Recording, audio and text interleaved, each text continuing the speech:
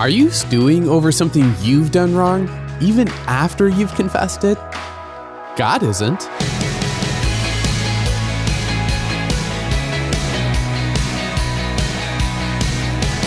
Hey, I'm Dylan, and you're listening to Unlocked, your daily key to unlocking God's Word in your life. As my wife and I are raising our son Tucker, I love watching him learn to do new things and pass big milestones. I wish I could stay in these moments forever, but since I can't, I'm trying to take lots of pictures and videos to help me remember later. But even as I remember the good things, I'll remember the tantrums, the refusal to listen, and how he's disobeyed our rules and gotten hurt from it. God's not like that though. Once you've confessed your sin and failure and accepted Jesus' payment for it, God doesn't count it against you anymore. Let's get into it with today's story, Book of Remembrance by A.W. Smith. Do you ever wonder what you were like when you were a baby? In addition to photos stored on computers, phones, and in albums, some families keep a remembrance book where they keep special details about their children, along with mementos from their growing up years.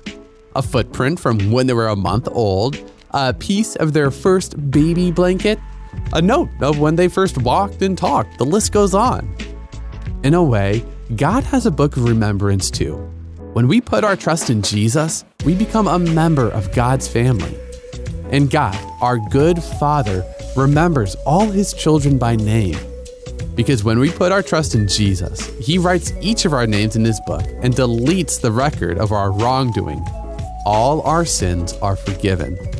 As Christians, we are totally blameless in God's sight, Ephesians 1:4. Of course, sin does have consequences, and when we do something wrong, Jesus calls us to admit we've sinned and repent by turning away from sin and turning toward him. But that sin will never show up in God's remembrance book because Jesus took all our sins on himself when he went to the cross. So instead of dwelling on our failures, he wants us to turn away from sin and rest in the work he has done for us by dying on the cross and rising from the dead to forgive us. We can joyfully walk with Jesus, knowing that we are God's forgiven children. All right, let's dig into this devotional a little deeper. As Christians, we can know that God doesn't keep a record of our sins because Jesus has already paid the price for all of our wrongdoing. When we're tempted to dwell on our failures, we can run to Jesus.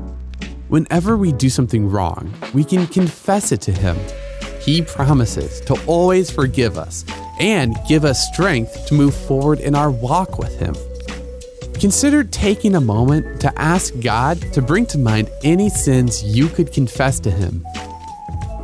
As you repent from these sins, picture how Jesus erased them from God's book of remembrance forever. When you sin, who are trusted Christians in your life who can remind you of God's love and forgiveness?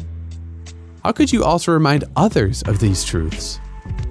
Now, as you and I can read in Malachi 3:16, a scroll of remembrance was written in his presence concerning those who feared the Lord and honored his name. And I'd encourage you to dig a little bit deeper and read Psalm 103 verses 11 and 12, Isaiah 43:25, and Malachi 3:16 and 17 to keep God's word alive in your life. Unlocked is a service of Keys for Kids Ministries, and it's listener supported. Just $5 a month goes a long way to keeping Unlocked going strong into the future. If you'd like to donate and join the team supporting Unlocked, you can do that by checking out the Giving tab in the Unlocked app or at unlocked.org. And come back for tomorrow's devotional with Natalie. If you're struggling with a sin, even though you strive to follow Jesus, it's for you. But until then, I'm Dylan, encouraging you to live life unlocked, opening the door to God in your life.